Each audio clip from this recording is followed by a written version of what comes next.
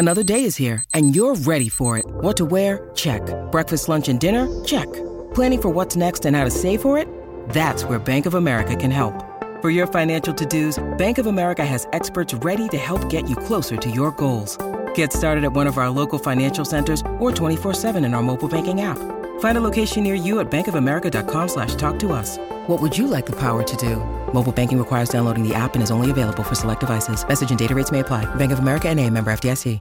Welcome to Foundation and Podcast, the officially unofficial podcast for Foundation on Apple TV+. This week, we're covering Season 1, Episode 6, Death and the Maiden.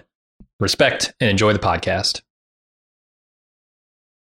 Aaron, I don't know how much I have to say about this episode. It's a lot more action heavy than the previous episodes. So I feel like it's not as much to talk about.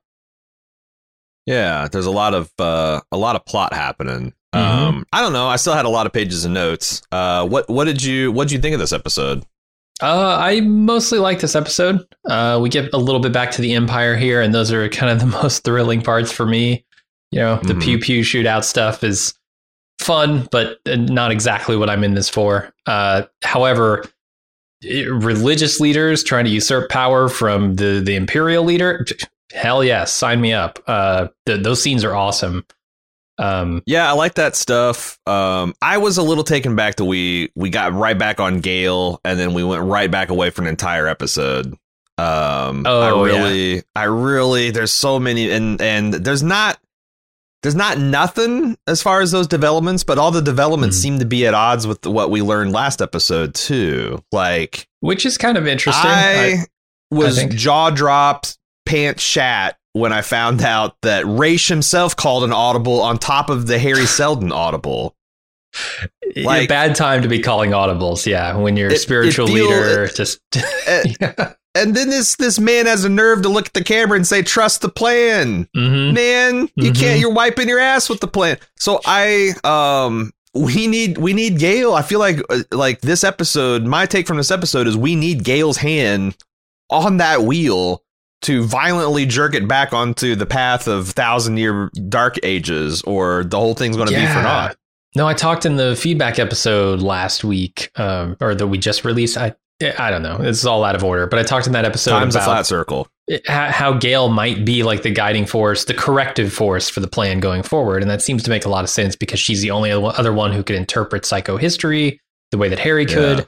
And now that we know she's sort of headed to Harry's homeworld, it's starting to make a little bit more sense that she'd be the guiding force going forward.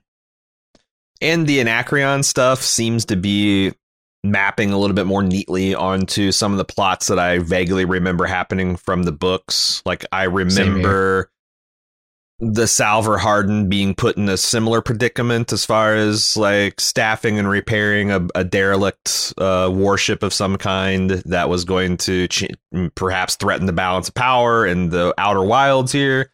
So like I can see a little bit, but like as that crystallizes, I feel like the whole Harry Foundation psychohistory plot is just evaporating to mist. Yeah. And then, like that's the other thing. It's like we just multiple people talking about, is the Empire okay? We got our answer. The Empire is not okay. We have a colorblind emperor, which either the first 13 Cleons had such massive hubris that they kept this condition from literally everyone, including their latest clone, or we have a defect in a clone. And I also saw a couple other signs in this episode where maybe the Empire isn't okay. Like there's a certain eye twitch to Lee Pace's eye in a particular scene that like, I don't remember the Empire having spasms, like uncontrollable eye spasms before. So we might have a Madness of King George situation on our hand in a few generations. We could, yeah. Dusk was displaying, let's say, symptoms of some kind of mental duress, mental something happening. Last episode, 3 episodes ago, yeah, before he got incinerated. I love the idea that Cleon the painter would have been colorblind and just refusing to tell anyone. He's just throwing shit up on the wall. He doesn't know what he's putting up there. This could be pink. This could be black. I don't fucking know. The work of Cleon the 13 was widely considered psychedelic, and right. Painted apples with greens and oranges and yellows. I don't know why. He's clearly subversive in his use of art and his use of color and shadow in his art. Yeah, right. That's why nobody's chosen to be the painter. They chose sculptors and stuff like that.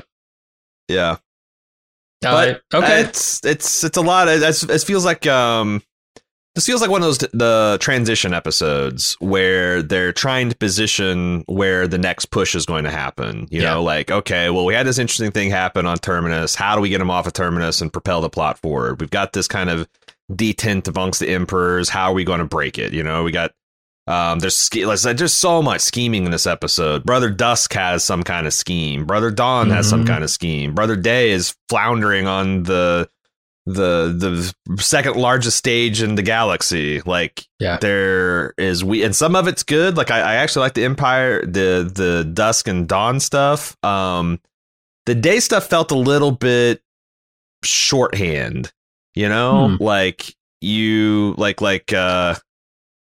yeah. It's weird to see like a political plan, like a West Wing or House of Cards, like smoke-filled dark back room corridor kind of conversation happen in like the middle of a big throng of people, where it's like, well, what's the political stakes here? Well, you know, we got no drinking water. All right. Giant moon desalination plant. Done. 30 seconds. We got this. Sorta, yeah. And then that plan that seemed like ironclad is just completely undone by a Kanye West move on behalf of Zephyr Kalina or whatever her name is. She's like, you know, I'm gonna let you finish here, but I just want to say the Empire's got no soul. We all got souls, and God tells us we should rise up against the soulless. Drops the mic and out. So it's like that. I don't know. It felt like there could have been a little bit more room to breathe from all those machinations, but the show's got some place it wants to be. So yeah, when you summarize it like that, it sounds ridiculous. I quite enjoyed that part of the episode. I was, you know, I just felt the impotency of the Emperor here, of Day, right? In those scenes, like, he's standing there. What can he do? Because he's not a guy who can deliver off the cuff inspiring speeches to his people. He doesn't fucking talk to his people. He's probably never met one of his people. He's stuffed up in his palace all day, and if he doesn't have the formalities of tradition and, you know, this pomp and circumstance, he doesn't know how to behave. So, like, that's the thing. It's not that he doesn't know how to talk to people. It's not that he doesn't know how to talk to people. It's that he doesn't know how to talk to people out of his element. And we've been told in the 400 history, in the 400-year history of the Empire, no Day has ever set off a Terminus. Right. So, like, he literally has no experience, you know, trying to do something without the full force of the triune godhead and the whole court retainers and all of his Imperial stormtroopers and all this other. He has no idea how to do that. Like, without a reception, without throngs to work with, he's kind of adrift. And without deference to him, I think that's the other thing he's so accustomed to, right? Is that everyone is going to be looking to him to lead this. And when someone else takes the lead, I would have liked to maybe see him try to respond to this in some way, try to, you know, cut Halima's knees out from under her in this speech and then just get totally steamrolled. But I don't know, the way when I was watching it, I was just like, boy, he is really just completely impotent in this moment. And it's kind of awesome. But I don't know. Do I like Halima? I don't know enough about her yet. They also did a good job. They also did a good job of showing that he just, like, this whole deal where, you know, Demerzel comes off to the side stage and whispers a few, like, okay, these people use arrows and there's platinum in them and you need to, like, without, you know, that kind of, and this managed presence where it's like, okay, you're going to have an audience for a minute and off, like, real time dealing with this complicated religious homily that's being given. Right. Because he doesn't understand the religion enough to know what she's saying and how to turn the words the way. And for some reason, his gal just is no better than him. Like, she has no idea how to take control over this person that just comes and snatches the mic out of her hand. Like, she's kind of trails off. It's like, well, okay, you go off, you know? Mm-hmm. It was wild to see the Empire that completely helpless to do anything about the situation. Yeah, I really enjoyed that stuff, and I'm excited to see what happens going forward with Terminus. You know, if I don't know, the tension there has been ratcheted up so much that I don't know how Terminus escapes some kind of wrath that just destroys them. Right? I mean, I guess the natural way out here is that Farah and her people are killed, and you know, Salvor and Hugo win the day. We're on a bad run of science fiction shows depicting scenarios where I have no idea how fucked up things are, like The Expanse. How fucked up is Earth? I still don't really know. Going out of season 5 into season 6, Walking Dead. How fucked up is Alexandria? Like, I kind of know now, but like, and then with this Foundation, how fucked up is the outpost on Terminus? Like, are 90% of the people dead? Are 50% of them dead? The bomb that went off at their energy source vent, is that like, are they doomed now? Right? Like, they just said, like, at the beginning of that, hey, they're trying to blow this area up, and if they do, we're done. And then they end up blowing it up in an effort to destroy the ship. So it seems like they accomplished their mission for them.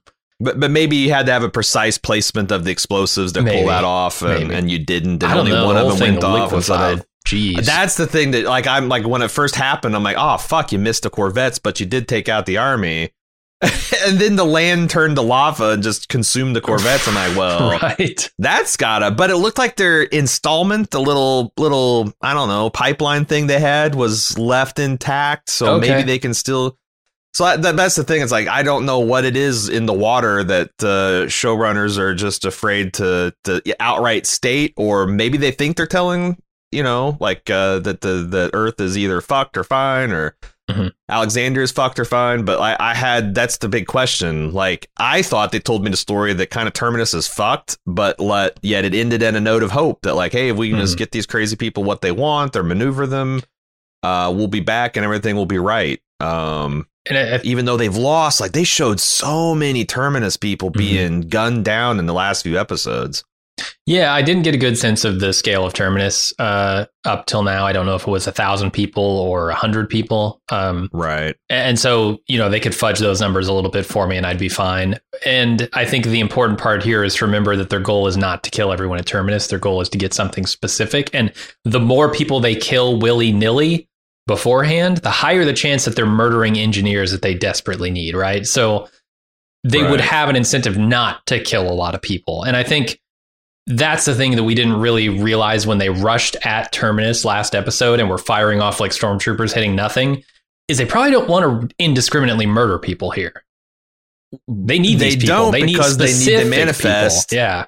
But on the other hand, like, why are they indiscriminately murdering at all? Because, like, what if they just happen to shoot the three people who are... Indiscriminate murdering is going to be required, you know? You got to strike fear to these people.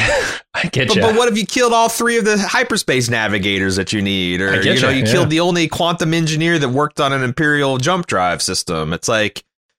That's where it's like, I felt like my first instinct for the last episode, where like the shock troopers of the Anacreons were just deliberately like either using disruptor fire. That's the other thing they could have done. They could have just been using disruptors to like knock people out and intimidate them rather than kill them. But it turns out, no, in the first charge, they just can't hit shit. They have to be within 3 foot range. They have to be within execution range to kill people. And then, boy, they go to work killing people once they get into that range. Men, women, children, it's indiscriminate. I mean, you can kill children. That's fine. They're not going to be engineers, right? Yeah, none of them are smart enough to know or strong enough to hold a hydro spanner. Sure, right. Children. So children are totally expendable. The full-grown women and men, leave them fuckers alone. Yeah, but. Yeah, we'll have to see what the plan going forward with that is. Real quick before we get into the episode, by the time you're hearing this, we should be recording or have recorded our conversation with David Goyer. That will be out early next week. I'm not sure what the day it is. Depends on Jim's workload. Unless you want to chime in and just call your shot here. Oh, I don't know. We'll talk about it. author. Yeah, it'll be early, either before or after the feedback episode for next week. So, and it should, since we've seen this before, it should contain information up to this episode. So it won't be like stale, week old information. So, but yeah, we haven't forgotten about that. We have, again, I'm kind of predicting the future, but we will have compiled your questions and have been talking to him, and we'll get that episode out as a special standalone, I'm sure, because it's planned to go for an hour sometime early next week. Also, can I just say, this is the first episode that we have had screeners for, and screeners do not include subtitles, infuriatingly. This episode has a lot of like planet names and people's names and lizard some bird of the names. And you've got a robot woman who's speaking in some strange accent that I can't identify or mostly understand half the time. So I might be getting some of these terms wrong, or not using the terms because I just don't know them because I didn't get the subtitles. So please forgive us for that. We're going to get through this as best we can. Pronunciations worse than usual. Yes. If you can believe it. All right. Let's take a quick break and then get into the recap. Hey, it's Kaylee Cuoco for Priceline. Ready to go to your happy place for a happy price? Well, why didn't you say so? Just download the Priceline app right now and save up to 60% on hotels. So whether it's Cousin Kevin's Kazoo Concert in Kansas City, go Kevin, or Becky's Bachelorette Bash in Bermuda, you never have to miss a trip ever again. So download the Priceline app today. Your savings are waiting. Go to your happy place for a happy price. Go to your happy price, Priceline. When you need mealtime inspiration, it's worth shopping Kroger, where you'll find over 30,000 mouth-watering choices that excite your inner foodie. And no matter what tasty choice you make, you'll enjoy our everyday low prices, plus extra ways to save, like digital coupons worth over $600 each week. You can also save up to $1 off per gallon at the pump with fuel points. More savings and more inspiring flavors make shopping Kroger worth it every time. Kroger, fresh for everyone. Fuel restrictions apply. All right, let's get into the recap. We start off with Brother Day headed to meet with the Luminists. He interrupts Demerzel, who's getting ready for their meeting, and asks her what it's like to be awake for the jump. She cannot explain it to a human mind. So then she starts testing him on his knowledge of Luminism and tells him what Luminism means to her, because apparently she's a Luminist as well. And then Day asks about Zephyr Halima, who opposes him, and finds out that she's only been a Zephyr for a year after fleeing her homeworld, which was racked by earthquakes. I think that happened a long time ago, but I don't know. She's relatively new to this leadership stuff within the religion, and I think he thinks that she's just going to be steamrolled by him. She'll be easy to but deal she's with. been through actual hardships where he is at a life of being pampered and all that. So yeah, and then they land on this moon. So. Yeah, and I've also seen the episode where she runs circles around him. So this episode. So yeah, that didn't go so well for him. There's a lot to unpack here. Everything about the Luminist religion. Yeah. Well, first of all, I want to talk about something I forgot to talk about last episode. Amongst the questions of Anacreon stormtrooper accuracy, amongst the questions of why Imperial ships don't go into combat zones with their shields up. The other question I had is, these guys came out of hyperspace and immediately hailed people. But even the Empire has to go into his little cryo suit to survive the jump procedure, to not go insane. How does that work on the bridge of an Imperial battleship? Are they just all like kind of webbed up there and they got spacers? Like the first thing to do is like split their face, and he just gets right in the camera and says, "Hey, I need to talk to the facility administrator here." Is that a giant weakness for Imperial battleships, that there's like a couple of minutes of their crew getting out of being destabilized from the jump? In which case it seems super risky to like jump right into some planet's orbit. Yeah. I would suggest in seasons going forward, maybe nail some of that stuff down, because I was kind of confused. It seemed like they came out of hyperspace fully armed and functional. Mm-hmm. Yet we see even the Empire, has to go into the cryo sleep like everybody else. It's true.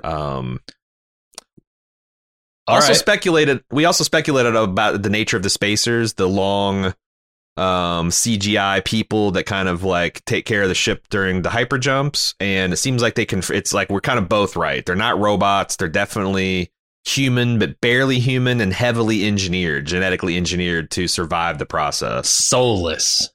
Those are soulless humans. Who knows? Yeah, who knows? They're not seen by the grace of the mother, the maid, and the crone. Right.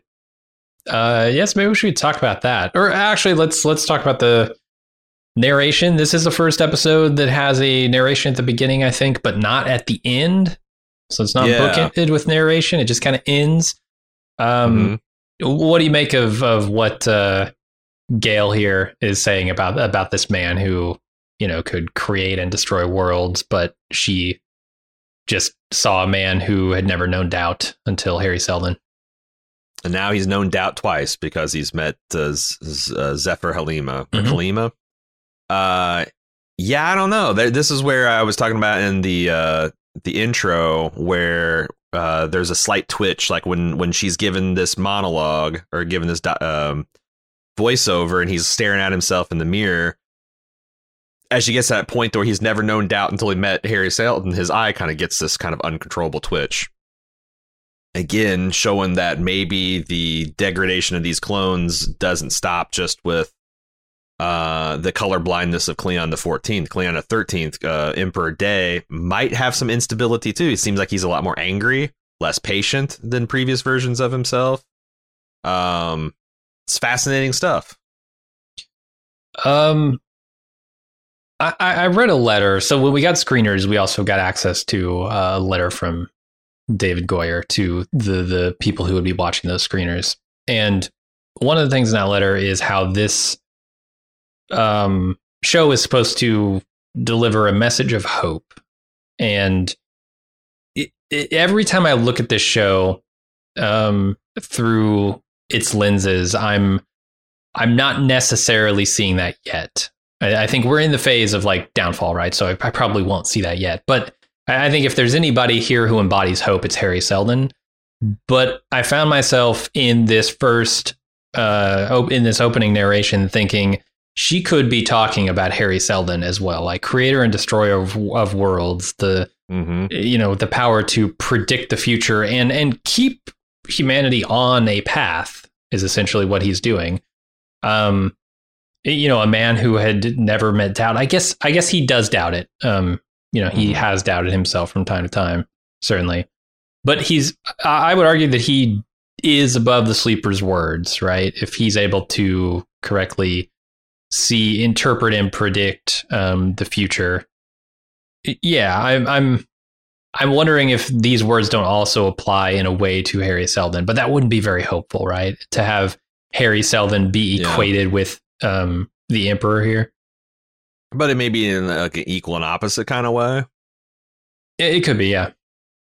But as far as like the lack of hope, I think you're right, because like I found it impossible not to draw a connection between Zephyr Halima's world that's racked by earthquakes and devastation. She had to flee it with what's going on with Gale's world of Synax, where it's being racked.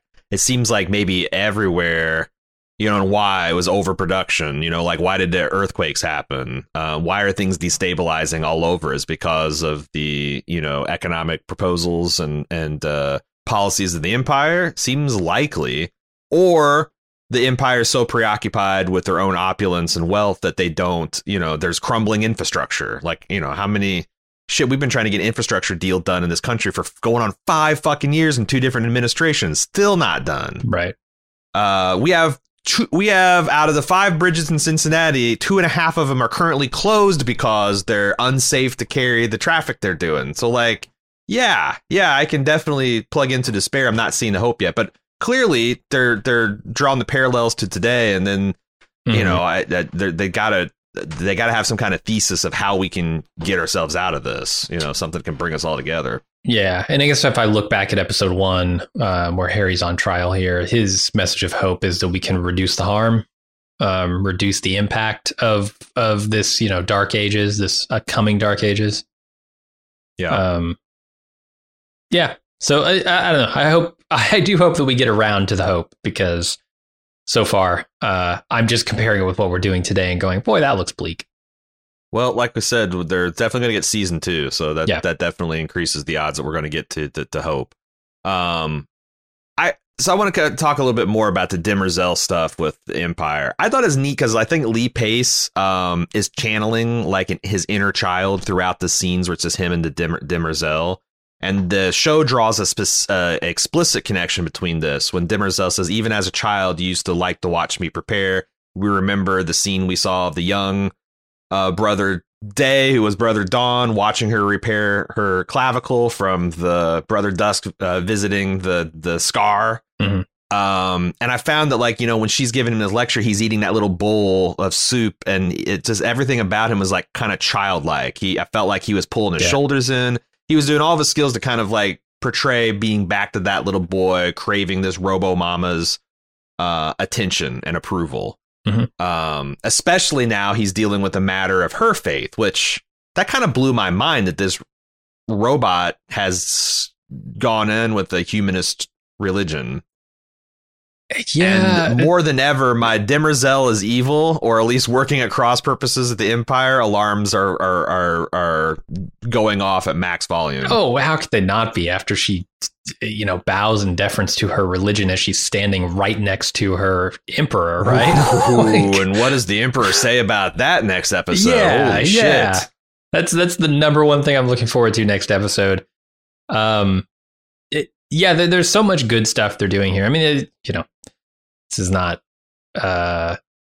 something that's uncommon in fiction, but he is literally also eating soup, cereal, whatever he's eating with a golden spoon, which we all understand the metaphor there, right?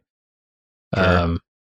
So yeah, they're doing a lot of cool stuff here, and they're informing us a lot about the religion too, like its origins. Yeah. And this is all, you know, couched in the idea that it's sort of a refresher before they land on the planet where he has to interact with these religious people.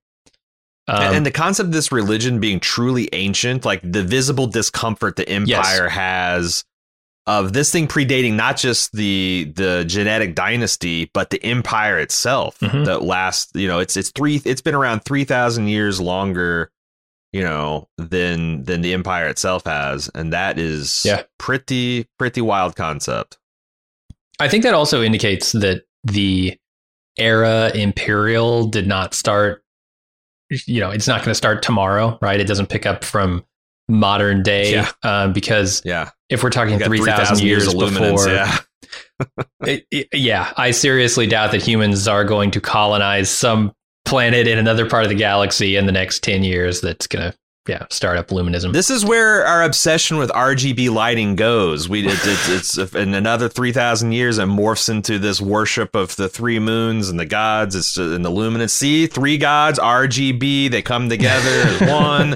I see where they're going. I see where all you fucking PC master race people with your goddamn RGB rigs are going. It's not good. It's going to lead to fanaticism if it hasn't already. I thought it was going to be the you know, the shit. What's the name of the Arizona city where all the crystals happen? I thought it was going to be Sedona. The salt. Yeah, Sedona. I thought it was going to be the salt lamp people who were going to go to this planet and colonize and take over. Because man, they're drinking out of the salt lamps, right?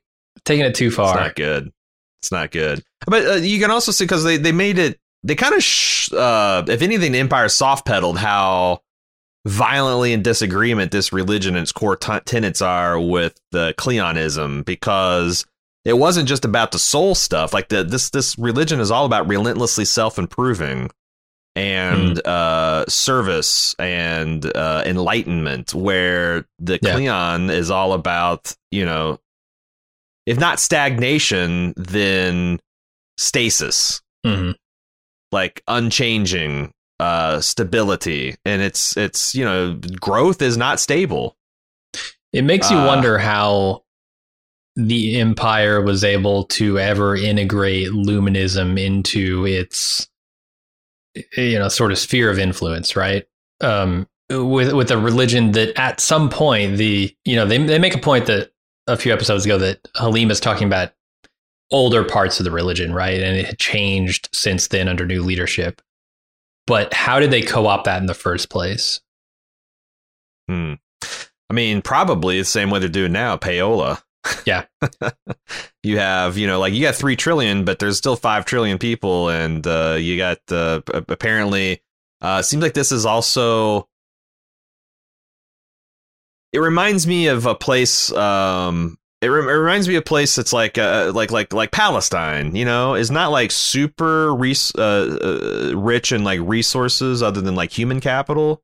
But like it's a supremely important place because it's the birthplace of all these Abrahamic religions, right? It's got like it's symbolic importance. Mm-hmm. This moon seems very, very poor. It's the only inhabited moon in this whole system. And it seems like there was a cataclysm that happened in antiquity that like kind of forced this religion to be the way it is. And it's only important. It's a backwater, can't even feed and water its own people.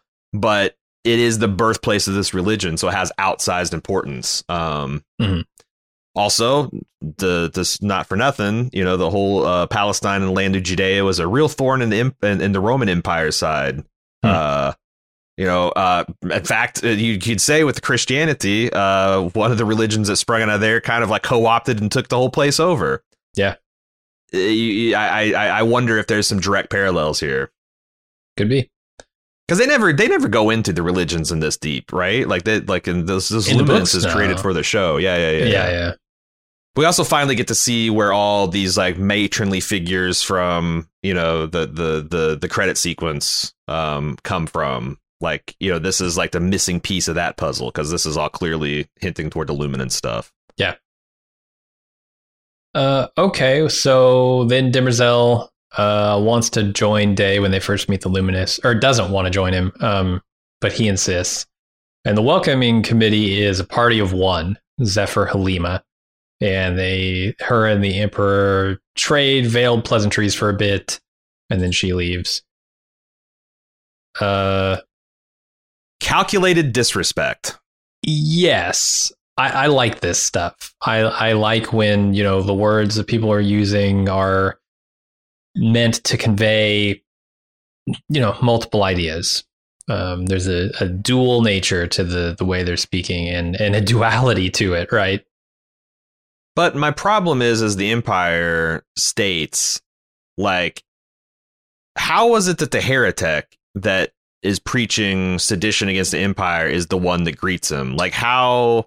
On a planetary level, when you've got the ambassador, when you've got the next in line, like, it's one thing for her to jockey for position and like them all to meet, but like that implies that she's calling the shots in a way that honestly shocks and surprises me. Mm-hmm. Yeah, and that, it makes me wonder if there is a larger conspiracy here, that this is not something that just sort of sprang up out of nowhere, but this is a plan that more than just Zephyr Halima are in on. Yeah. It almost has to be. Right. Like, I don't know why she can just petition them to say, hey, can I meet him by myself? Yeah. And they go like, along with it. Sure. Yeah. You know what? We'll give you some alone time. Maybe you can work all your shit out. Why would they, like, you'd think that, like, maybe there would be not a greeting throng, because that makes a little bit of sense. That's the cover. It's like, well, we're in mourning. You're not going to get your big, emperor occasion. And also, this is unprecedented. What does an emperor reception even look like? Emperor Day, the prime emperor, But yeah, like, why wasn't the ambassador and the other Zephyr there, like, right in tow, like, elbowing each other to try to offer him the cup? And because it's almost like, did they not know he was coming that day? And she just kind of, saw the opportunity. It's like, yeah, like, what complex power exchange happened to let that situation occur? The show doesn't really explain it. It just comments on it. Not particularly. They do set up that she is particularly persuasive, though, right? Like, they say how charismatic she is. She demonstrates it later in the episode. I think she has a lot of personal power in just her manner and way of interacting with people. So maybe she was just, by force of will, able to convince them that she should do this. But it seems wild. Yeah, I agree. So then we go over to Terminus, and we're in the aftermath of the Imperial ship crash here. The Anacreons are on alert as they search for a specific person or set of people, and then they take the commander of the crashed Imperial ship prisoner. And the first time I watched this, it was I objected to this guy surviving the crash. I'm like, I wanted to find, like, I expected them to find him in some kind of energy cocoon that they would like disable and then take him prisoner. I didn't expect him to be crawling, bleeding from the crash. But on my second watch, I noticed that there's this, like, he's crawling through this long furrow that terminates in this, like, wrecked ball. I think you're supposed to understand that the commander is able to eject and survive, but like literally no one else. Like there weren't multiple escape pods, but I think you're supposed to understand that he made it to an escape pod and ejected. Still fucked him up. The captain's supposed to go down with the ship. What happened to that? I don't think this is this kind of culture. Okay.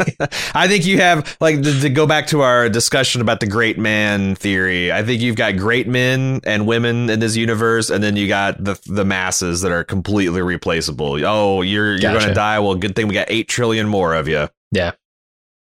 You can replace their memories, flash insert memories. Like, you can literally, like, oh, we lost a helmsman, pull one out of the cryo freezer and flash the helmsman program into them. It's good. We're good to go. So the Anacreons are still shooting people in town, as they're one of the kids that we've met before. I don't know his name, is hiding from them. He's Polly, right?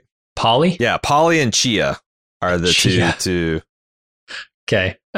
He's found by his friend Chia, I guess, and they take shelter. Yeah, take shelter in the air vents, as we'll find out later. She is the one that offered her boobs in exchange for getting the furthest to the vault in episode 1. Correct. Farah tells her people to take the manifest and find engineers and then contact another one of their teams to get the Corvettes ready for launch. There's some discussion here about Invictus, which, will spill out to the kids' ears at some point. And they're running a little bit behind schedule, and Farah tells one of her guys, hey, we'll kill Salvor once we know that we don't need her, essentially, because she might be the key to the vault, and the vault's unknown. So yeah, in any control you might have over the vault, try and preserve that, because we don't know what it does. Yeah. It's the worst sort of unknown. The one that can knock you the fuck out just for walking up too close to it. Yeah, they fly pretty close to it. I was thinking for a second that she was going to pull the same trick. She's going to pull the same okey doke. Just hover right over that. Everybody passes out, and then then Farah wakes up. Shit, she's chained to another. Yeah, why not? You got another eyeball, lady? You got another one? Right. Go ahead and pop it out of your skull right now. Mm-hmm. All right. Anything else to say about this scene? All this action stuff that's happening on Terminus is not like. I just like we talked about. I'll since we're here at the scene, I will renew my objection to. I don't understand why the Anacreons are running around killing people willy nilly. Because until they have the manifest and they know that they've got it seems like it's pretty reckless. Unless this is all. Unless these are all black disruptors, but I don't think so. I think people are getting pasted. I think so. I mean, when Hugo gets shot, isn't there actual blood that comes out of him that we see? I think so. And also that one kid, the one person who tried to rescue the kid got hit by a mortar or some shit. He looked like full body explode. So yeah, people are dying out here. For sure. Good thing you didn't kill all the environmental engineers, Farah. Mm-hmm. Yeah. There is something that thematically I think is of a piece with last week's episode. The thing about knowledge, right? Knowledge being the most noble of pursuits, and sure, that's the thing they're pursuing here, right? It's they have the equipment, they have the ships they need. What they don't have is the knowledge to use that stuff. And I think they're not using it for altruistic or noble pursuits here, but the knowledge being the key, I think is of a piece with last episode. Yeah, and the Anacreons make that explicit. Say we don't have the knowledge and skills we need. Yeah, to lead us out of our death and destruction cycle. We have no way to jumpstart to rebirth because we just don't have the things we need. So then Farah interrogates Lewis and Salvor's mom to get information on the crew. Salvor's mom realizes what she's doing, but they already have what they need, so she orders the fence turned back on and recoded to keep the Foundation people inside. Yep. Yep. I feel like sometimes like you just like you cram like 15 minutes worth of scenes, and then sometimes you're breaking it down scene by scene. So like, yeah, that's exactly what happened. Okay, I got no color. To give for you an this opportunity to talk about it, but yeah, you're right. There's like this is all action, right? This is what I meant when I said this at the beginning. Like a lot of this is just plot, maneuvering, and action, and not a lot to talk about. The kids coming in through the air vents. You want to talk about air vents and how kids. It would never fit into air vents, and how air vents are an overused trope in every single movie and television show ever. I don't know. Well, these are vents 15,000 years into the future, so I'm assuming that they're fully traversable by any person that needs to traverse them. I will say that Chia whips ass, man. Yeah, put her back into beating this Anacreon down with her pipe wrench. Yeah, or whatever she had. Brutal. Yeah, I'm saying Chia in the detention chamber with the lead pipe. That's who did the murder in the scene. Yeah. So they free Salvor by beating the Anacreon guard senseless. So we go back to Farah. She's explaining the situation to the Foundation, the people there, where they need their help to repair their ships, and they'll be left alone once it's complete. Otherwise, you all die.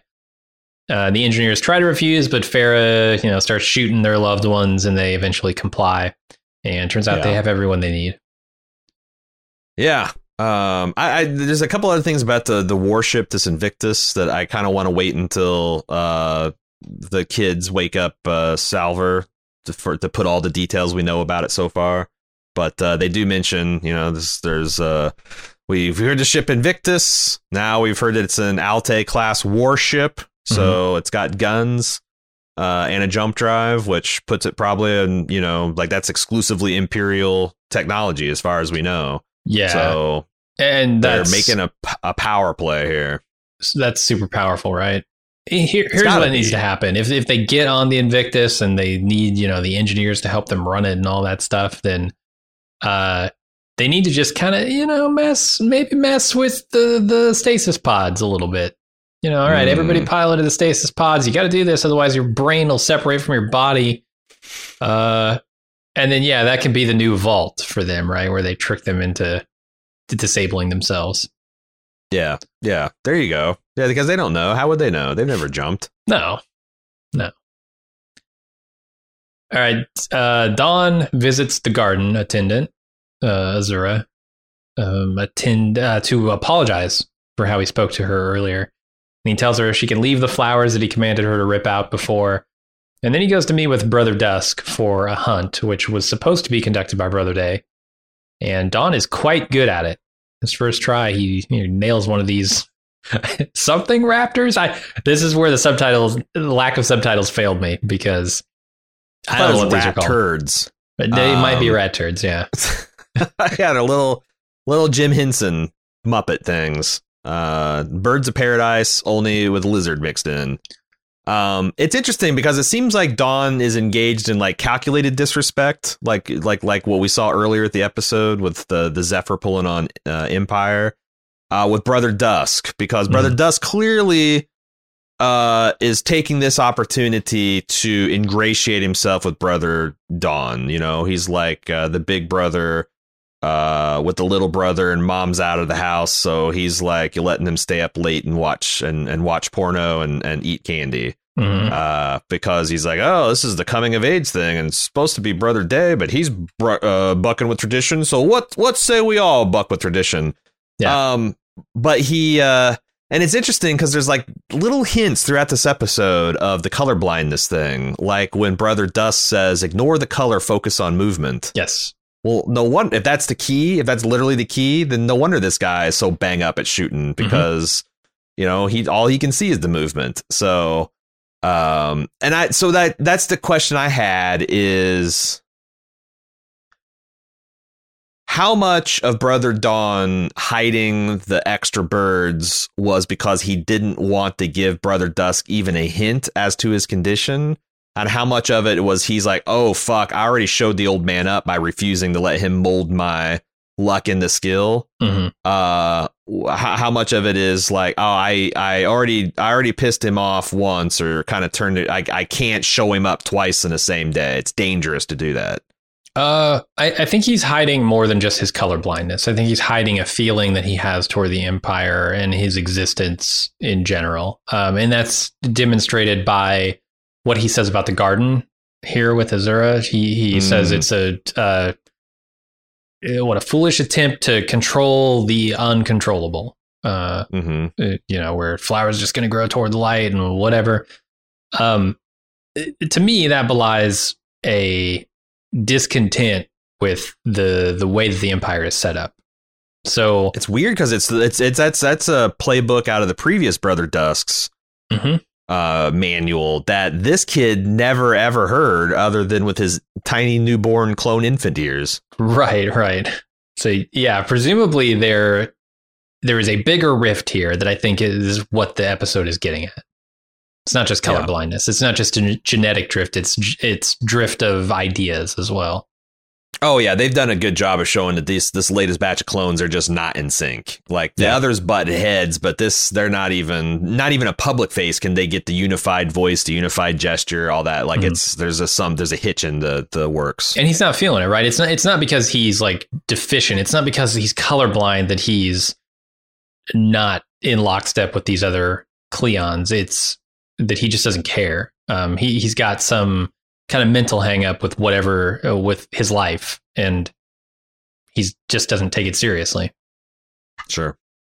And I assume we'll find out a lot more about that, especially as he ages into Brother Day and actually gets power here. And what's he going to treat the next? How's he going to treat the next Brother Dawn?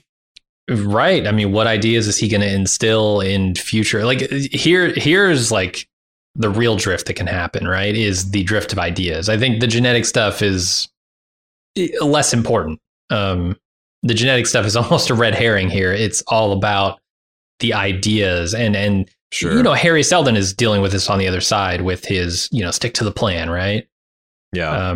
Well, and also like, because I think you're right about the ideas, but like everyone, like, I think this is the show putting its thumb on the side of the scale of something's wrong, something's different. Mm-hmm. Because there's been two kind of like discussions being had by the fans. One, which is this is locked in stasis. Nothing is changing. The brother always balks at his death. The new guy versus something's new, something's different. Well, this colorblind thing is a definite new thing.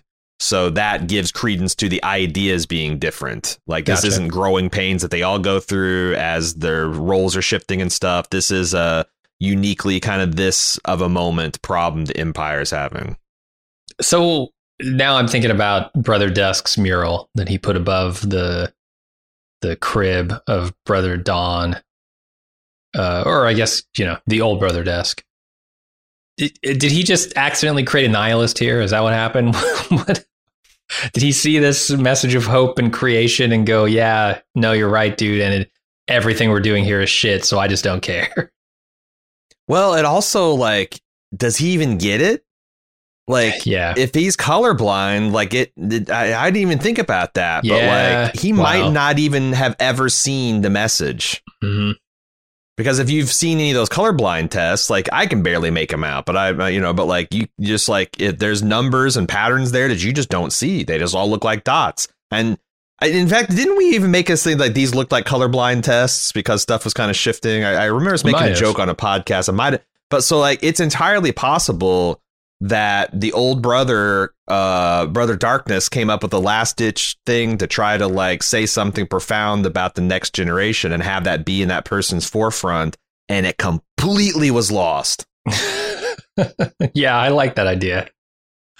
It feels about right.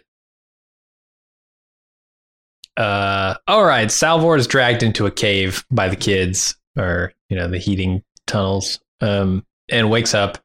Kids ask her about Invictus, and she explains, oh, this is an old ghost ship thing. And they say, well, Farah found it. Salvor's dad and Hugo then find them. And Salvor, says, hey, we're going after the Corvettes, which kind of surprises them. And then she thanks the kids and tells them to stay here. Yeah, she's suddenly all about her being the central part of the Seldon plan. Without her, it's going to fall to shit. We have to follow my instincts, which probably right. But here's where we get a big, like, if for everyone who hasn't gotten what the show's putting down, the show just outright tells you that this Invictus is a somewhat famous legendary ship that was lost some time ago. It's conjures the concept of a ghost ship, a ship that's just drifting out in space. And we know it's a warship, and we know Farah wants it because it seems to me that in an era where the Empire is kind of withdrawing from the peripheral of its border, someone with a jump capable warship would be a real power.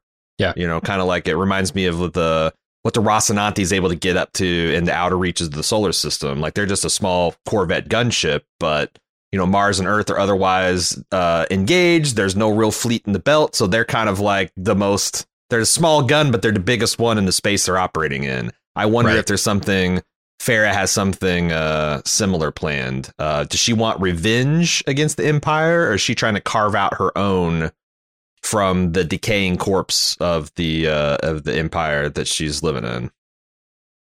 All right, let's take a quick break and we'll get right back to it. All right, next scene is Brother Day getting the proper welcome he desired in a luminous ceremony. And Zephyr Galat is beating around the bush about what they need from the Empire. So some dude, I don't even know who this is, takes over and inelegantly says, hey, we need water. So Day loudly declares in front of everyone that to celebrate Galat's ascension, Empire will build a moon-wide desalination plant. And everyone is very pleased.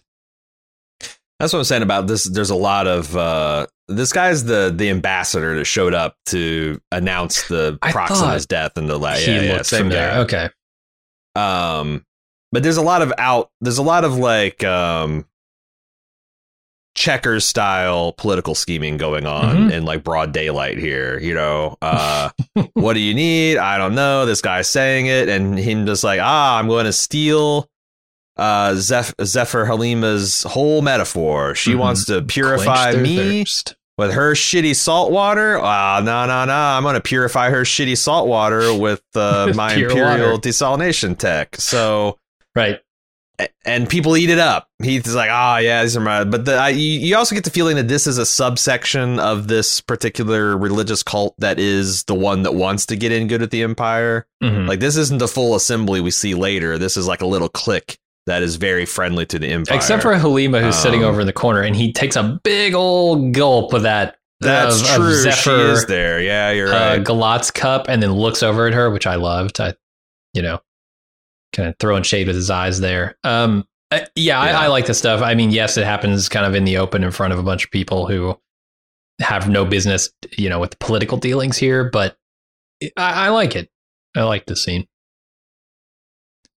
The small power getting a concession from the large power that just wants to maintain the status quo and sort of using, not threats, but like, hey, we're in a pickle here. We know this is good for you if it goes away, so give us something and it'll go away. Heavy on the carrot with the, they're not overthinking the stick. The stick's not even out of the bag. They're there's all carrots. Carrots are everybody. For sure. All right. Salvor's dad can't keep up with Hugo and Salvor, so he hangs back. Salvor hangs back with him, and they talk about her parents' time on Trantor. Tells her it was wonderful, but it was all built on lies and deception, and that he joined the Foundation only because he wanted to bone down her mom. And they arrive at the Anacreon Corvettes, and they scout it out and see they're planting charges that are going to destroy Terminus, or at least the power supply for Terminus. And then Salvor gets up with the intent to steal some charges and use them to take out the Corvettes. I would kind of like to see some of this Trantorian stuff if they had the budget for it. I want to see the floating whales dancing and the magic fountains and, all that. Because we've really only seen outside of the Imperial walls and gardens. I feel like everything's kind of relatively austere. We haven't seen much beyond the spaceport and that. Of course, he did say that they worked for the spaceport, so their family was well off. Maybe they were part of that opulence. But yeah, I haven't seen the bread and circuses that are distracting everybody from the minions toiling unseen and unheard. Yeah, Trantor Vegas. That's what I want to see. Yeah. I think we said that's the what is the Gossamer Court. Yeah. What happens to Gossamer Court stays in the Gossamer Court, because they're gonna fucking mind wipe you when they're done with you. Jesus. Yep. Fucking got Westworld up here in the Foundation. Yeah, except with the people. It's even grosser. What, you're saying the robots on Westworld aren't people? Fucking robust. I mean, some of them are. Some of them I thought we yeah. moved past this, Jim. Well, there's a point. There's a, there's bicameral mind shit, Got to get past a certain threshold. Anyway, Dawn is still hunting expertly. He's actually breaking Dusk's record of 3 by 3. And he takes all those extra ones he killed and throws them in the bushes, and then shows Dusk, look, I tied you on my first attempt. Dusk's impressed and toasts him, and then decides to take him to Gossamer Court, which is a pleasure palace, let's say. And he picks the woman who most resembles the garden attendant, Azura, and takes her to a chamber where they just talk. Then the woman later reports everything he said to Brother Dusk. When does the mind wipe happen? When? Like, so put a mind wipe chamber in every single bed chamber. Like, what are we doing here? Come on.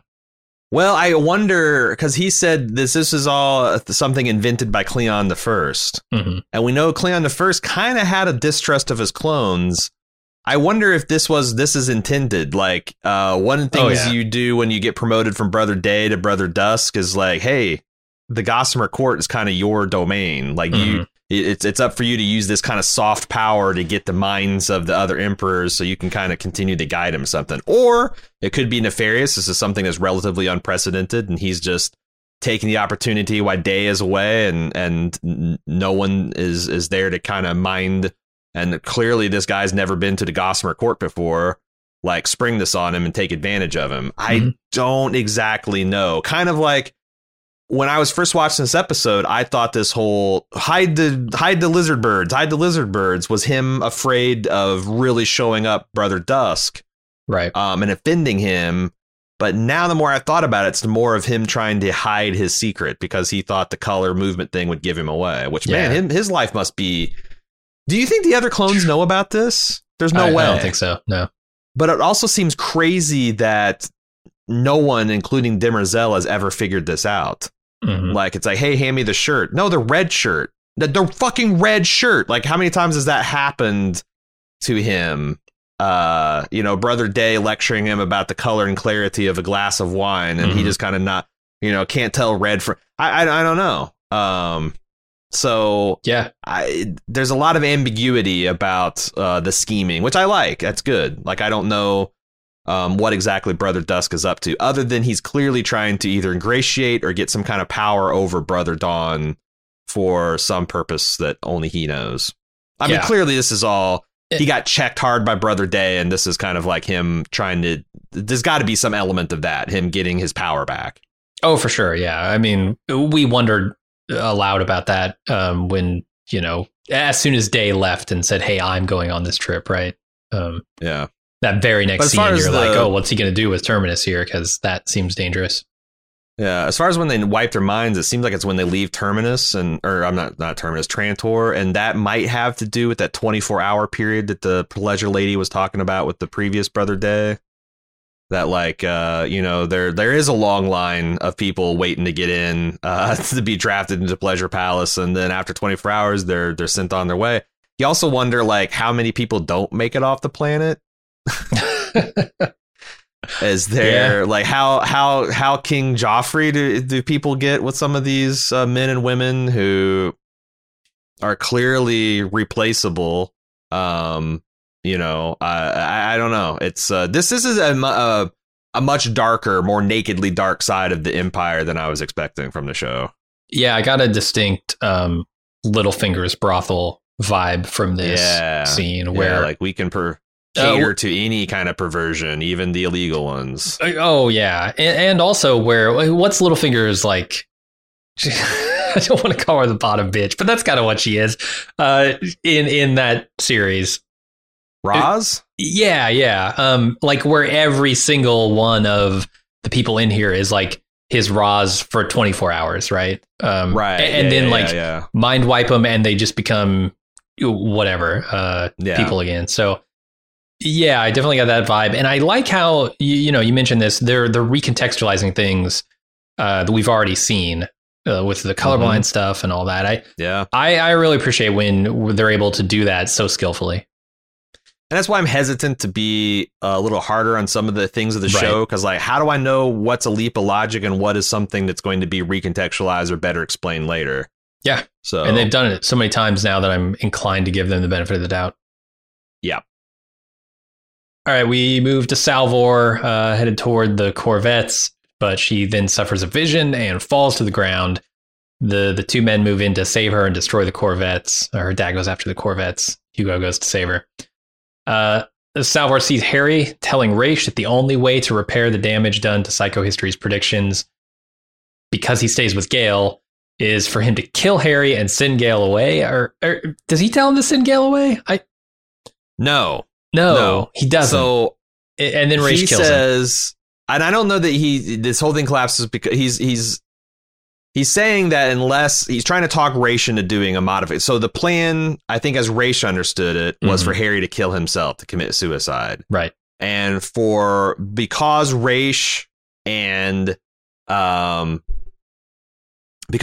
and Gale have gotten so close, I see. This is where it's like I don't think we're supposed to 100% see this clearly yet.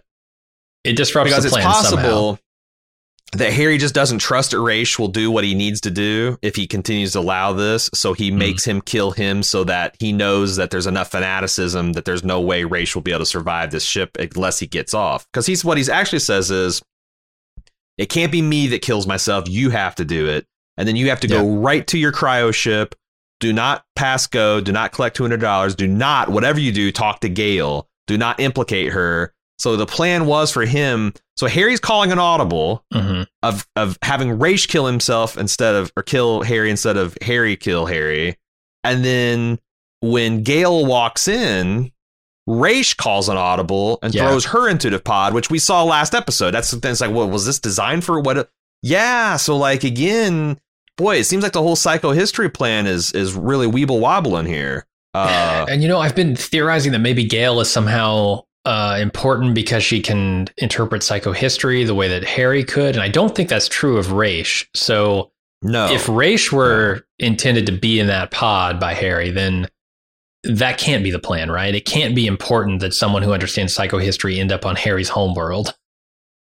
No, I think the opposite. I think Harry intended Gale to be on Terminus and the beneficiary of whatever is in the vault, and Raish doing some mission on Harry's home planet of Helicon that was going to coincide with the first crisis, and these roles being flipped or entirely absent. But the one thing I don't think that Harry even knew is that maybe Raish and Gale had already conceived a child, which, again, I don't know this to be a fact because this isn't how that goes in the book. Yeah. But it seems obvious that like we've got a situation where Salvor Hardin is the love child of Raish and Gale, and she has the same genetic material, or at least close enough to match the vault in some way.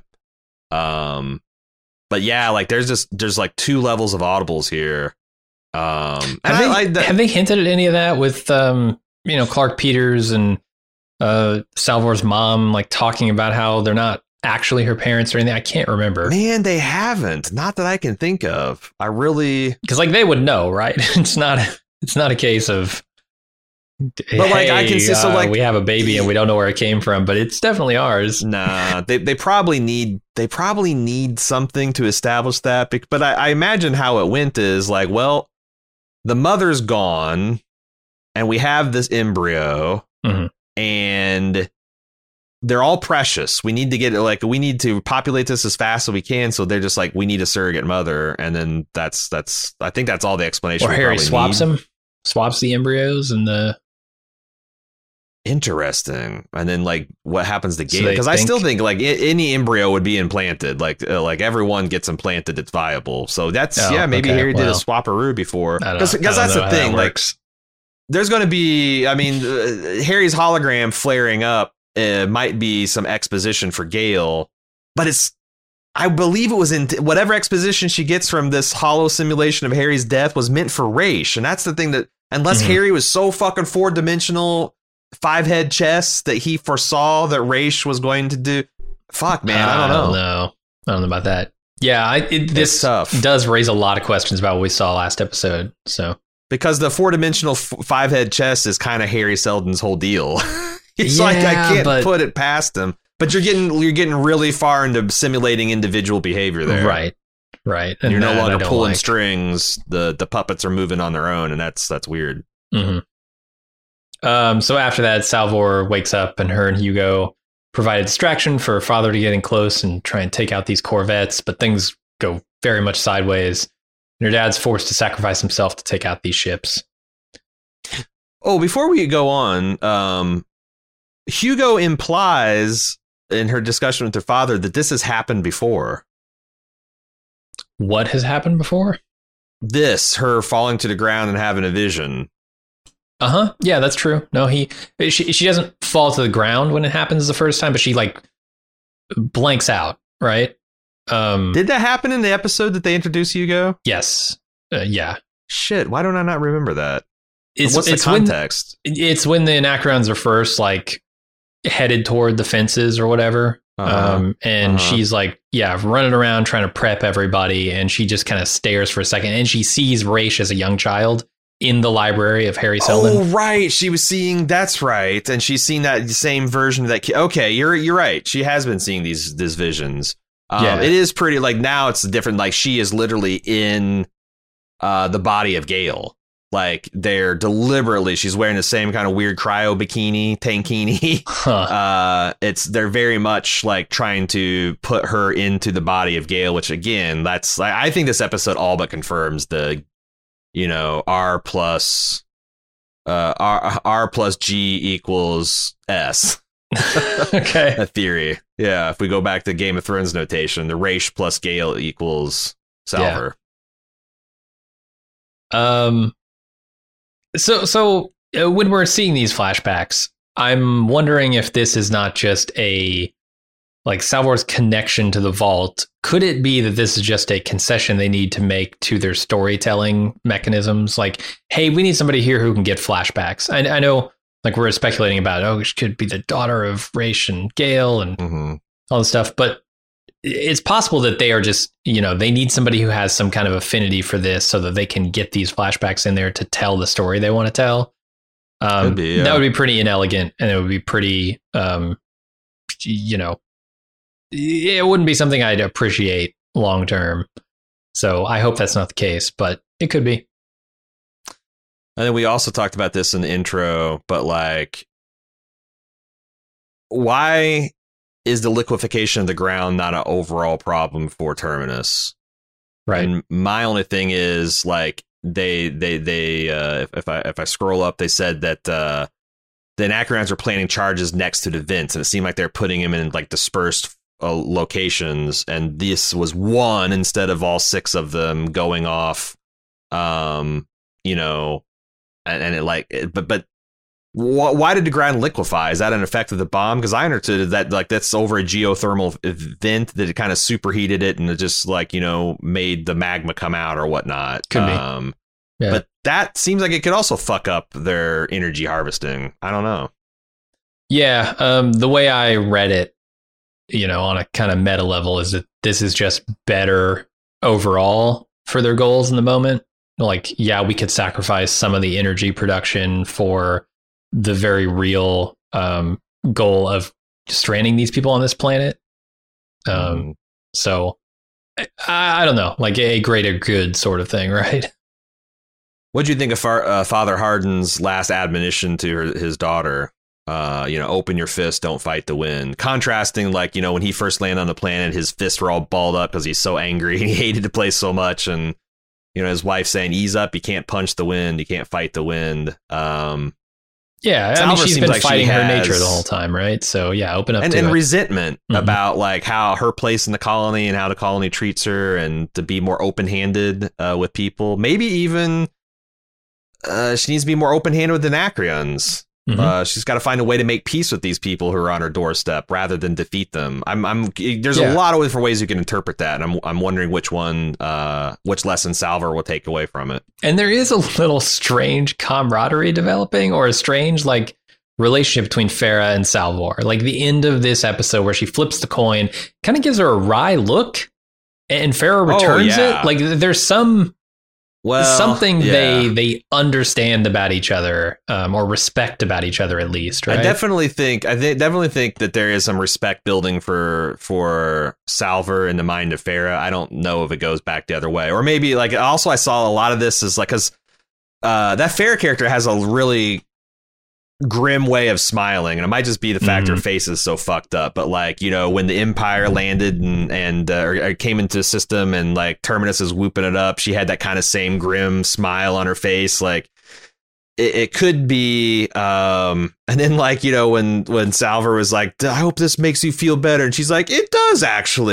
feel pretty good to watch you suffer. It could be that she sees Salvor being so motivated by spite and hatred that she is getting a grim enjoyment of molding her into her own shape, you know? Yeah. And maybe that's part of her plan. Like, because she's still got, her plan is underway. It's not finished. And also I keep going back to like, I don't think Hardin was lying or bluffing when she says to her, this is an end, not a beginning.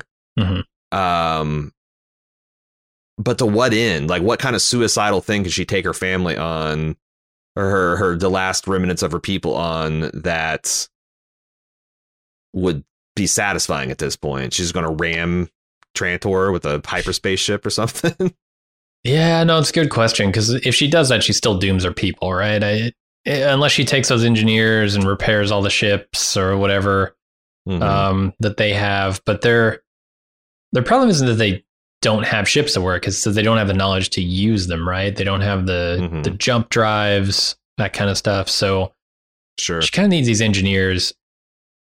I don't know. She needs to drop those engineers off on their home world, get them working, and then ram a ship if she's going to do that. But yeah, there's something bigger here. I mean, she could use this jump drive to get her people off of Anacreon, which is dying a slow death. Sure. To maybe somewhere more habitable. I don't know. So then Don invites the attendant Azura up to his bedroom to get a bird's eye view of the garden.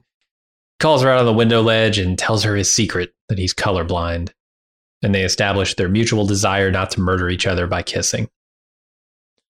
Lures her out onto the King Tommen Memorial jumping window. There's another one like, so the Empire can literally take off his protection and throw it out a window, and there's no alarms that go off, and and also he jumped out of the window and no one knew that happened. I'm surprised that maybe this is what it is to be the Empire. Like, you have the absolute power to even kill yourself.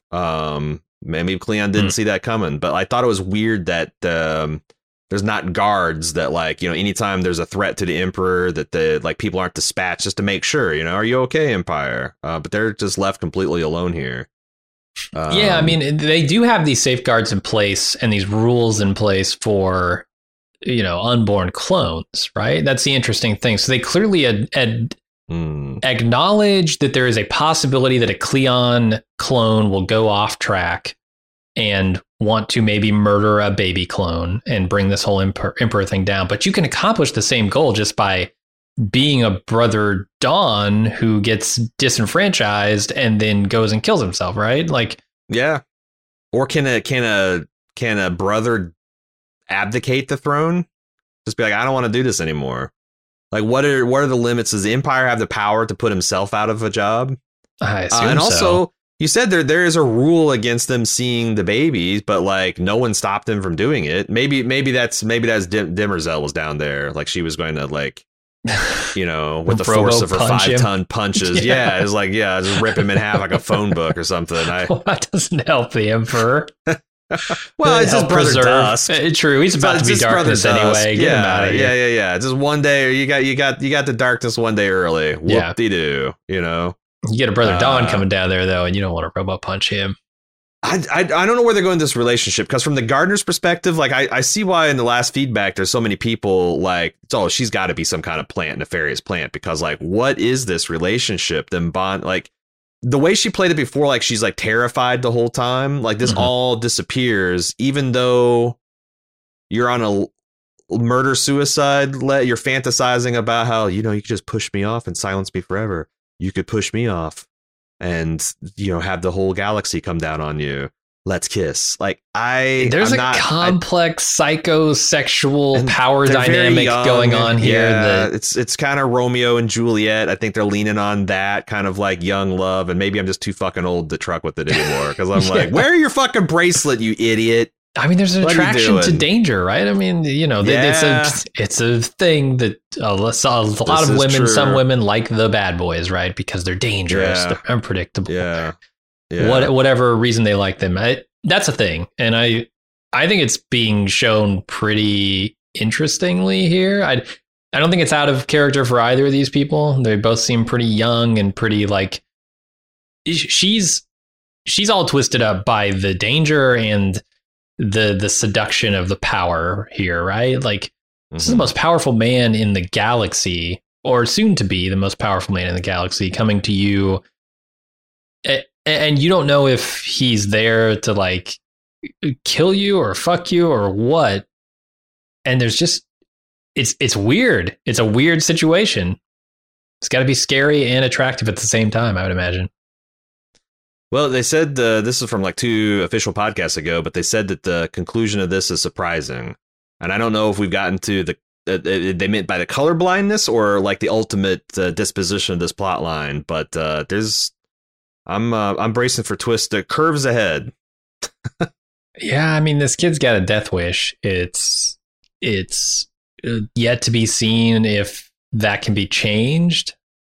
It's making a lot more sense now. This isn't just angst. This is like the erasure of the mural.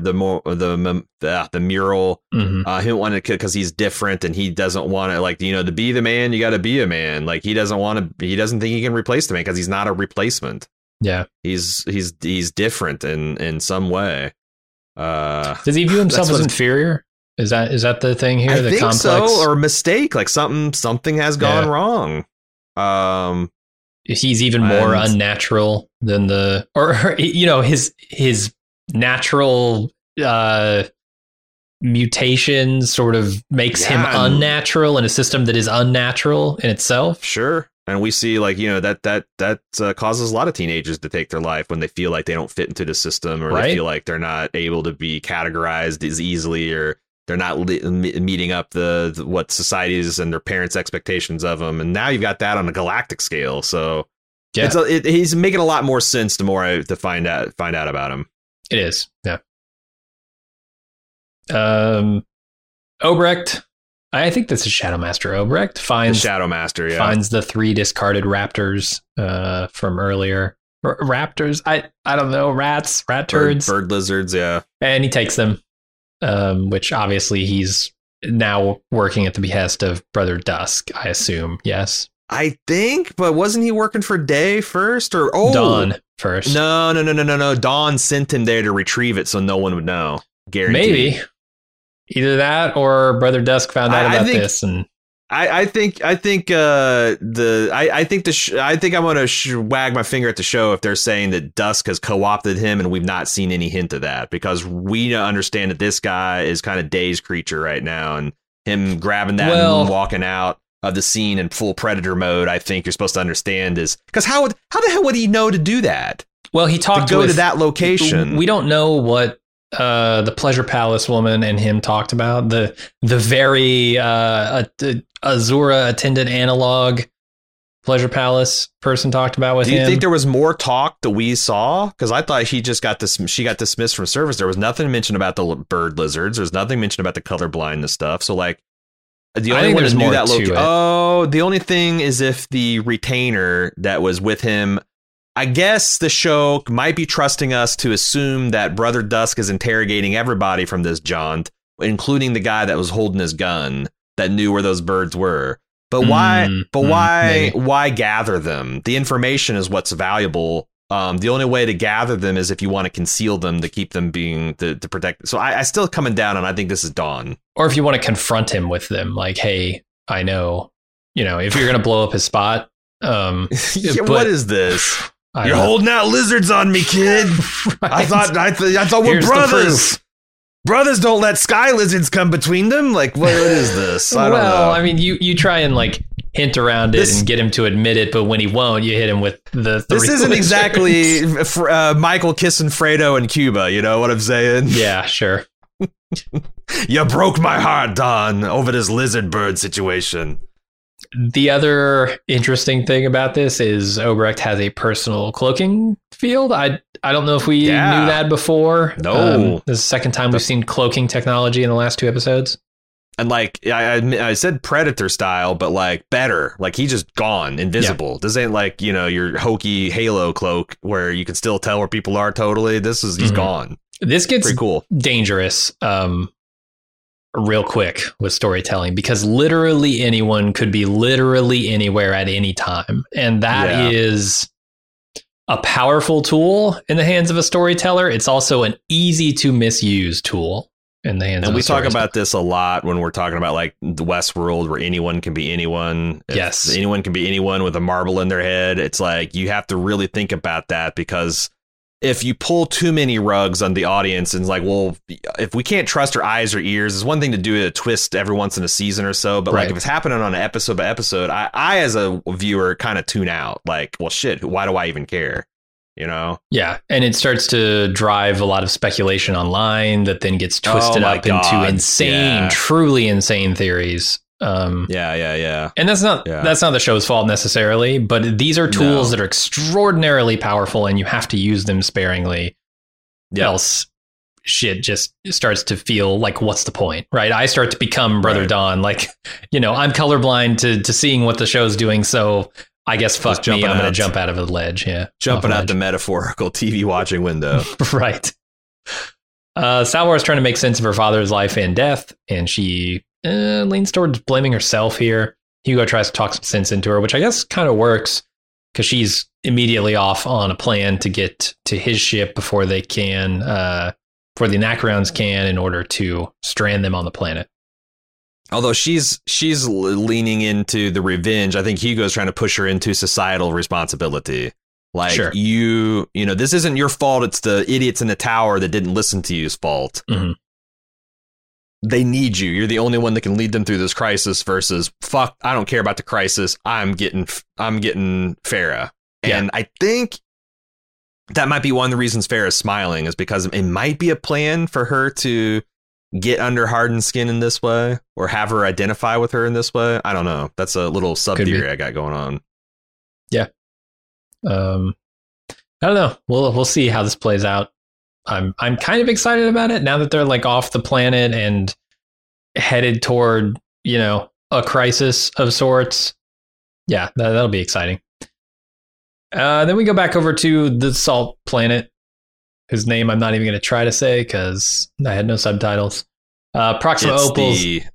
It's the Maiden. That's just, they refer to it as the Maiden. Oh, right. They're on the moon. Yeah. The Maiden. Because the planet's called like Sarah or so, like as in Michael Sarah, something like that. I could barely tell what they were saying. It's named that because the gaseous cloud bands just kind of look like Michael Sarah's head. Yeah, that's true. All right, Proxima Opal's funeral is happening, and the sort of the ascension ceremony as well. But it's interrupted by Zephyr Halima, who delivers a speech that both insults Empire and inspires the Luminous, Demerzel included. Holy shit! This is a bad moment. Bad look, Dim. Bad look. And Empire has no fucking clue what to do, but just stand there with his guns hanging out. I love it. I wonder what he does to Demerzel, because he's got to be furious, or maybe afraid. I mean, the look on his face when she bows. Yeah, I would be terrified if I were Demerzel and saw that. The look on her face. See, this is where I'm saying, like, alarm bells are going off. She already has higher powers.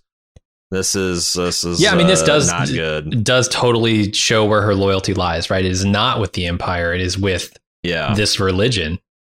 And Halima's really, really pitching it close to the plate here. Like, she calls out the Emperor explicitly. Like, yes. Oh, yeah. Because I kind of like halfway through the speech, I'm like, I wonder Because, like, is she kind of giving herself cover where she could be definitely saying it and implying it? But when she says even a soul that started off holy 40 years ago would not be holy today, that's a direct shot across his bow. It is. It's still veiled, but the veil's so thin, you could pierce it with your finger. And then she just keeps on like, yeah, the greatest sin against a mother is stagnation.